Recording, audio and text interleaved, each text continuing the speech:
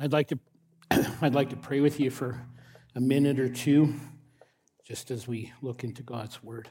Let's pray. I love Psalm 100, Lord, where it invites us to enter your courts with praise, with thanksgiving, which I believe we've done today. And we pray that you have been blessed. We pray that you've been exalted. We pray that we've had this healthy sense of alignment with who you are and who we are in relationship to you. We invite you here. We know you're here already, but you like to be invited. It's very true in Scripture. So we just invite you here by your Spirit. We pray that you will be honored as we continue in an atmosphere and an outward expression of worship as we listen to your word, as we say, Lord, what would you have for me in it? But Father, before we look into your word further, I do pray for the families here. Very true in Scripture that you are a generational God. It's your desire for people to come to faith, and each generation has to make that decision to bow the knee to you or not, to give their life to you or not. And yet you long to see families changed. You long to see families that serve together based on how you've gifted them. You long to see families in healthy relationship with one another. And you long to bless out to 1,000 generations families that walk with you. So, Lord, give us wisdom as we model those things, whether we're the youngest among us or the oldest. And Father, now as we consider your word, we pray your blessing, we pray your touch. We pray that you'll be with us as we hear from you. In Jesus' name, amen. Today, I want to talk to you about being a weirdo.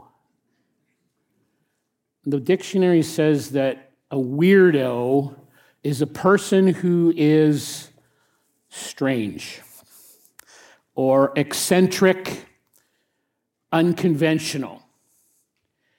And the real Jesus who we've been looking at as we've walked through the book of 1 John clearly wants us to stand out in a way that for many in our world, that's kind of weird. That's kind of weird. So if you have your Bible or your device, your hard copy, turn with me to the book of 1 John.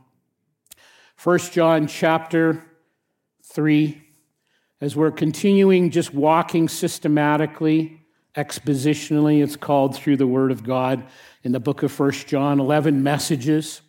And in just a moment, I'm going to say to you, this is the Word of God. And all through history, we've been doing this for many years now, and down through hundreds, probably thousands of years, the people of God have done this. And often the response is, thanks be to God. You don't have to respond that way. There's nothing legalistic about this.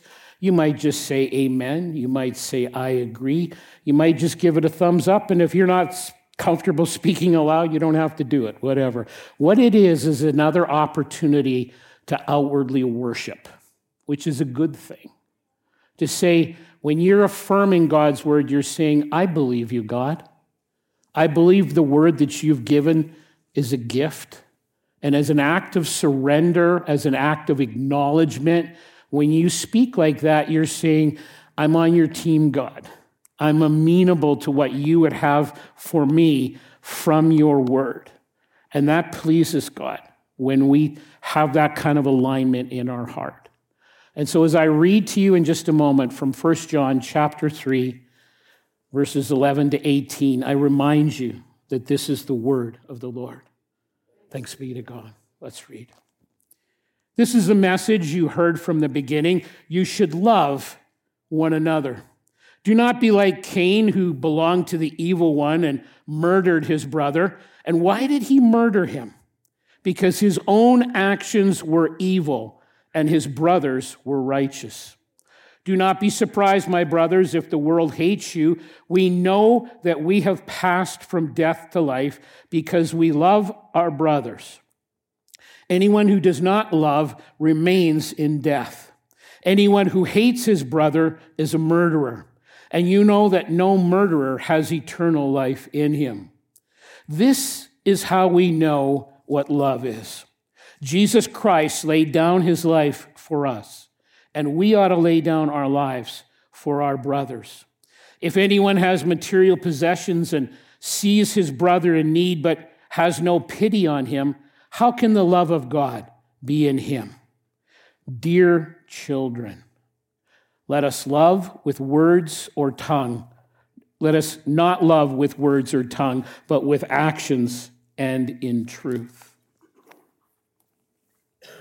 It's interesting because yet again, and I believe every week in this series, and this is now week number 7, as we've walked through the book of 1 John, in every section of Scripture we've gone to, we see this expression from John, dear children, every week. Sometimes multiple times a week, sometimes directly, indirectly, multiple times a week. He refers to us as dear children. And you keep saying to me, or some of you have, you keep saying this, Scott. And there's a reason I keep saying this. It's because the text keeps saying it every week. In other words, do not miss this.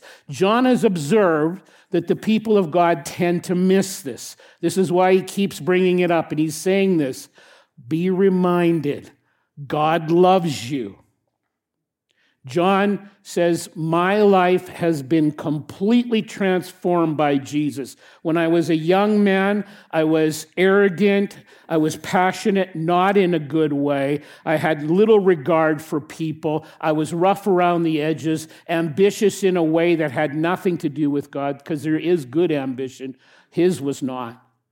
Now, when he gave his life to Jesus in over 60 plus years, he's changed. And so he's saying, God loves you. And John is saying, I love you. I'm in your corner. The real Jesus has your back. The real Jesus wants what's best for you. And he's bringing these thoughts, these themes, all the way through the book. This passage that we've just read from 11 to 18 has this dramatic contrast that's portrayed in here. He talks about this versus that. So let's talk about this first. And this is the usual. It's the conventional. It's the standard way that many people react to other people. Not everybody does this in this way, but the vast, vast bulk of people react in this way. And it begins like this in verse 12. He says, do not be like Cain, who belonged to the evil one. And if you know the story of Cain, which we'll talk about here in a moment, his life dissolved into jealousy and anger and envy and bitterness, and it resulted in hatred and eventually murder. Cain, we're talked about in Genesis chapter 4, is the oldest brother. He worked the land as a farmer. His brother Abel, who was younger than him, was a shepherd. And for the two brothers, it was time to worship. And in Genesis 4, they go to the place where they did their type of church, because church is found all through the Bible. There is no plan B in the economy of God. They come to a place of worship.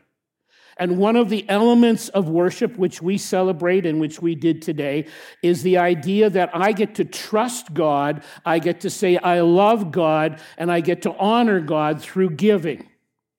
And so they come to worship, and we're not totally sure why, but both of them bring an offering to God, and we're not totally sure why, because Cain's offering is rejected, and Abel's is accepted. And there's been a lot of speculation about that. Let me give you a couple of the ideas. Abel, the younger brother, we're told in Genesis 4, brings first fruits when it comes to giving, off the top.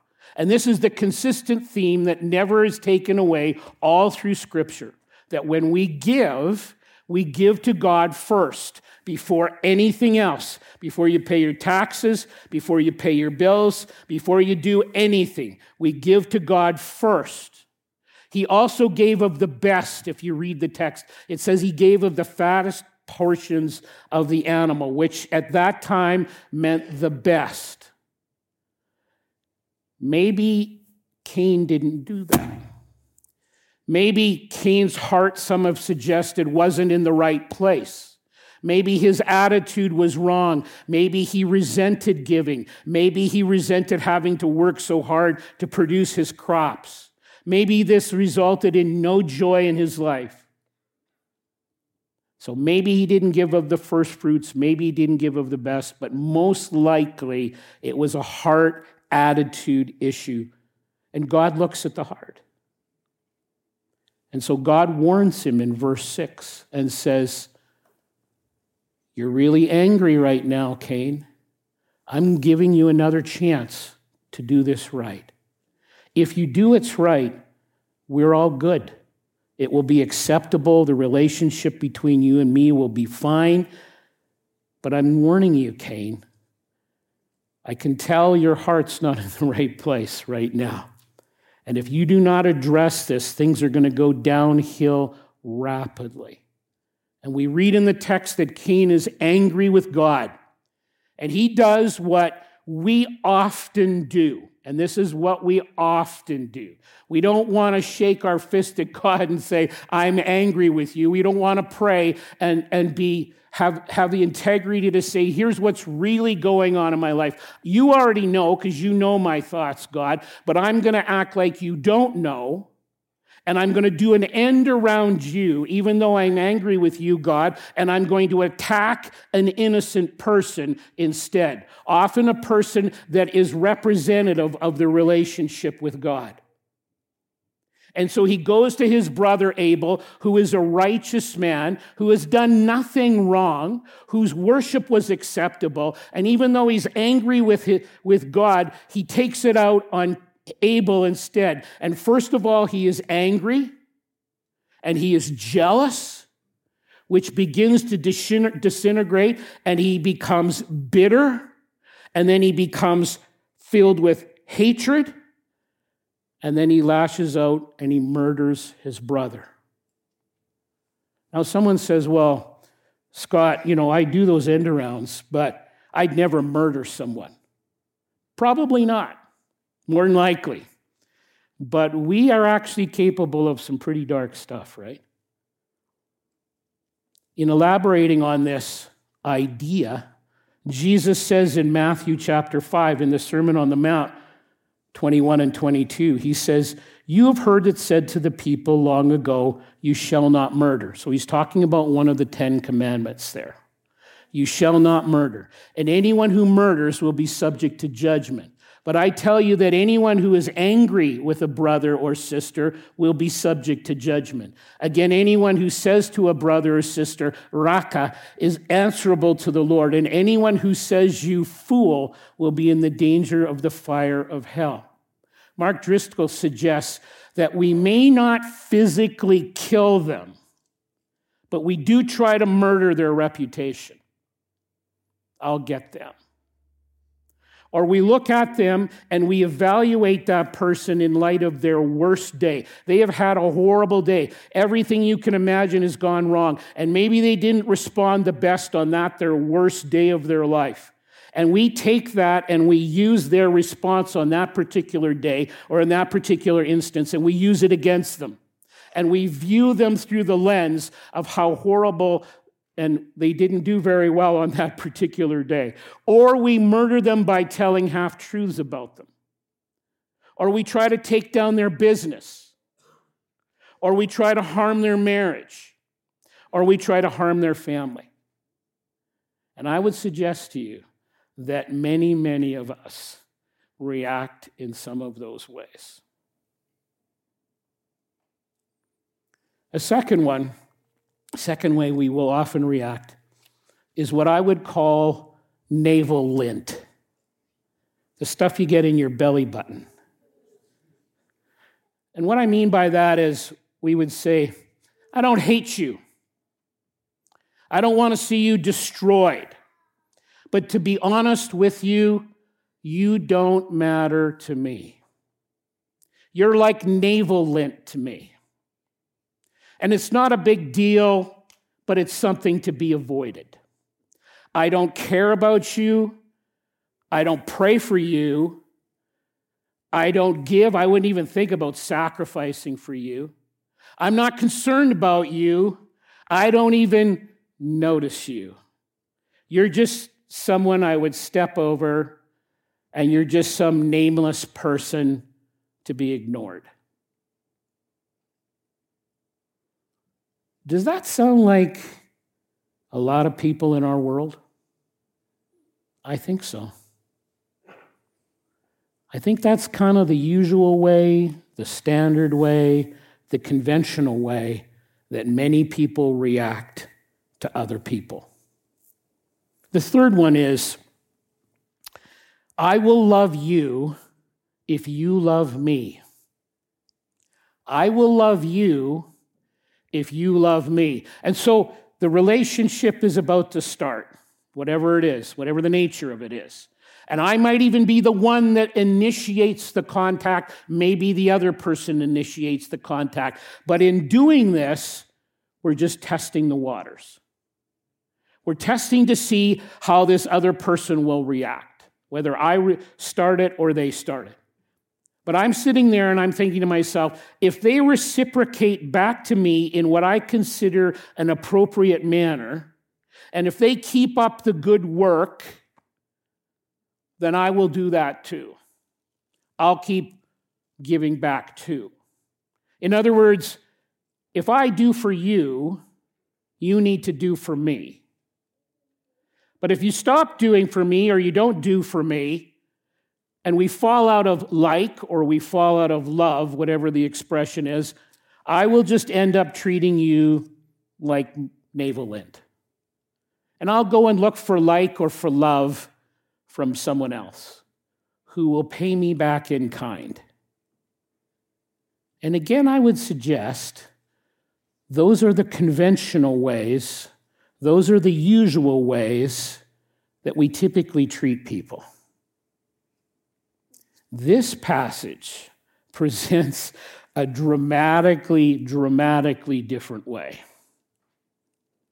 It presents what I would call, and that's the title of this little talk, a different kind of love. Very different than those three ways that we often deal with people. A different kind of love. Let's read what he says in verse 11. This is the message you heard from the beginning. We should love one another. We should love one another. This is an entirely different kind of love that's being spoken about in verses 11 through 18. The kind of love, frankly, that is only and exclusively really associated with God. The kind of love that only comes when a person is really empowered by the Spirit. A person who is walking with the Spirit. The ongoing Spirit-filled life. One of my professors, in talking about Jesus, probably it wasn't original with him, but he called him the Spirit-filled God-man. And you've heard me say this many times. The Spirit-filled God-man, Jesus. Let's see what the Spirit-filled God-man, Jesus, what kind of love he had for us. It's in verse 16. This is how we know what love is. And so now he's going to give us a definition of the kind of love that's being contextually spoken about in these verses. This is how we know what love is. Jesus Christ laid down his life for us, and we ought to lay down our lives for our brothers. This is a very different kind of love. So just picking up about what we've already talked about in this passage, what kind of love is he speaking about here? Jesus chose not to hate us, even though we started out hating him. Even though we were in total rebellion against him, he chose not to hate us. The kind of love Jesus shows is Jesus chose not to treat us like navel lint, even though that's exactly what we did to him. Jesus chose to love us and to sacrifice absolutely everything that he had for us, whether we ever reciprocated or not. That was the deal. That's the kind of love that's being spoken about in this passage. I will love you. I will sacrifice everything for you, whether you ever acknowledge that, in any way, shape, or form. That's the kind of love he's talking about in terms of being a Spirit-filled follower of the real Jesus. It means, quite frankly, that you're a bit of a weirdo. Let's be thinking about this. You're a bit of a weirdo if you live like that. With Jesus' help, because it's not really possible. It's not possible apart from that. With Jesus' help in the power of the Spirit, walking in the Spirit, where you say, I'm going to love you even if you hate me. I'm going to forgive you even if you don't deserve it, even if you are not even this much sorry for what you did. I'm going to forgive you with Jesus' help, and I'm going to trust God, the righteous judge, to take care of all that. And then it says really in verse 16, what it's saying is, I will treat you the way God has treated me. Think about that. I will treat you the way God has treated me. And see, that's a little different than the way we typically express it. We usually express it like this. I will treat you the way I would like to be treated. I will treat you the way I would like to be treated. That's not what this verse is saying. This verse is saying, I will treat you the way God has treated me. I'll love you even when you hate me. I'll forgive you even when you don't deserve it and you're not sorry. And I'll trust Jesus to deal with that stuff. That's pretty powerful. Now here's our super tough thing. Okay, verse 13 says this. If you do that, now in our world, most everybody is going to assume you're going to be getting huge pats on the back. There's going to be award ceremonies acknowledging the fact that you are loving people and treating people the way God has treated you. Oh, your name are going to be up in lights. You're going to be getting awards, the whole shooting match. What it says in verse 13 instead is it says, do not be surprised if some people hate you because of this. There's a curveball. You mean if I love like Jesus loves in his power and his anointing, people are going to hate me for that? See, if you live the way the real Jesus calls us to live, some people are deeply offended by that. And there's a number of reasons for that. One of them is probably because it shows up their sort of grand shortcomings. And it points out some things in their life. Even though you say nothing, it just points out some things in their life that they're deeply not proud of. Always remember as well that the gospel of Jesus Christ is deeply offensive to many people. The idea that I'm not God, which is the idea most people live with. I'm not God. I'm not in charge. I'm actually in rebellion against holy God. I have done sinful things. I am hopelessly lost apart from the one true God. There's absolutely nothing I can do about that. This runs contrary to everything we've ever been taught in our culture. There's nothing I can do about that. And that Jesus sacrificed his life and everything for me so that I could be forgiven. I have to ask for that forgiveness. I have to humble myself. I have to surrender my life to him and let him be in charge. And he is the only way. That's what Scripture says right from the get-go. He's the only way to have a relationship with God the Father. Ooh, a lot of people don't like to hear that. And so they are very offended by that. And if you treat them the way God has treated you, there will be a lot of people that hate you. And wow, we're seeing that in spades in our world. So you've done nothing I'm not talking about being a jerk here, okay? You've done nothing personally offensive. You're not being a jerk. You're not being impolite. You're not being inappropriately pushy. You're not, saying things at the wrong time.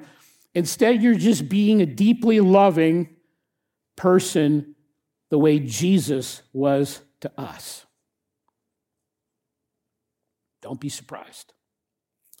In verse 17, he says, also some outworking of this is that God will lead you to be a very generous person in a growing way. And it's more than just being generous, like writing a check or something like that. It's connected with a heart full of compassion. Now, some people just write a check because they can't be bothered with that person. Let's get rid of them. Write some money. No, it's linked to compassion. That my heart is broken for the things that breaks the heart of God. When you live like that, very offensive to some people. Now, let me just give you a couple of sidebar comments that are important to keep in mind. When we love our enemies like this, that doesn't mean you have to trust them. Sometimes people will say that to me. Are you telling me I have to trust them? No, I'm not telling you that. Certainly the Bible is not telling you that. That doesn't mean you take out your key ring and give them the keys to your car and your house and your business and say, have at her. It's not saying that at all. Because as you've often heard me say, trust is earned. Trust is telling and living the truth over a long period of time, during which trust begins to be earned. So loving them like this, like the Jesus way, doesn't mean you have to trust them. Also, it does not mean you have to be their best friend. Some people get confused about that. Are you telling me I have to be their best? It doesn't say that here. Think about how Jesus loved. Verse 16 says we should do it the same way. Jesus wasn't, Jesus was, just look at his life. Read the 4 Gospels. Jesus was loving. Jesus was friendly towards people, but he was only friends and close friends with a very few people. People that he prayerfully chose and spent a lot of time with were his close friends. So there's no limit on the numbers there, but just because you love your enemies, you don't have to be best friends with them, okay? And so once we meet Jesus and have been changed by him, these things begin to grow in us. And then it says in verse 18, dear children, do not love with words or tongue, but with actions and in truth. And we have we have expressions that we use relative to that. Basically, we need to not just talk the talk, we need to walk the walk, right? And he says, we do and we do in truth. Verse 18. Francis Schaeffer wrote in the book, The Church at the End of the 20th Century, wrote this, through the centuries, people have displayed many different symbols to show that they are Christians. They have marks on the lapels of their coat.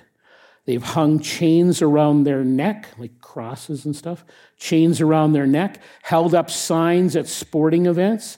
And of course, there's nothing wrong with any of this, but there's a much better sign of what it means to be a Christian. And then Francis referenced, and let me just explain before I read it.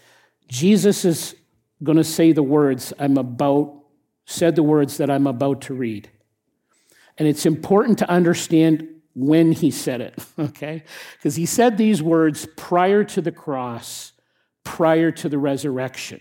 That's important. Because he's speaking, if you think about it, he's speaking within the context of the way he lived everyday life, okay? Before the cross, before the resurrection, he's making the comment he's about to make in the context of everyday life. And so Francis says, but there's a much better sign of what it means to be a Christian. And then Jesus said this, a new command I give you. Love one another. As I've loved you, so you must love one another. By this, everyone will know that you are my disciples if you love one another. Wouldn't it be wonderful? Wouldn't it be wonderful if there was a world full of those kind of weirdos? Let's pray.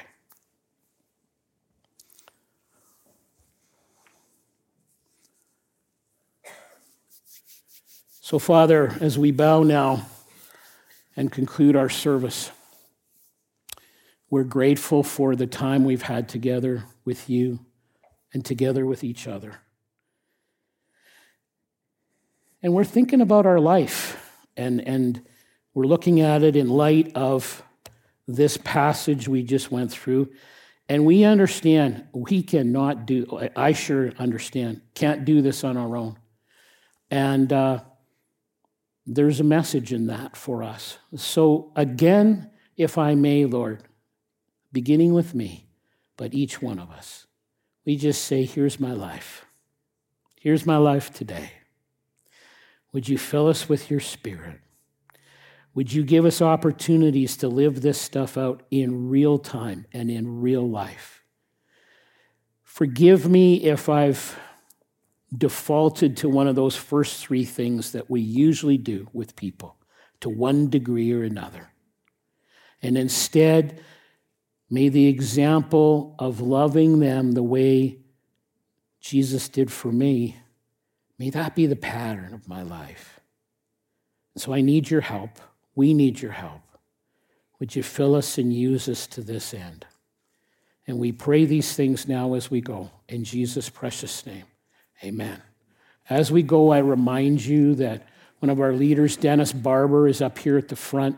He'd be honored to pray with you. Right here, my right, your left, about anything. Just come on up and he'll do that. God bless.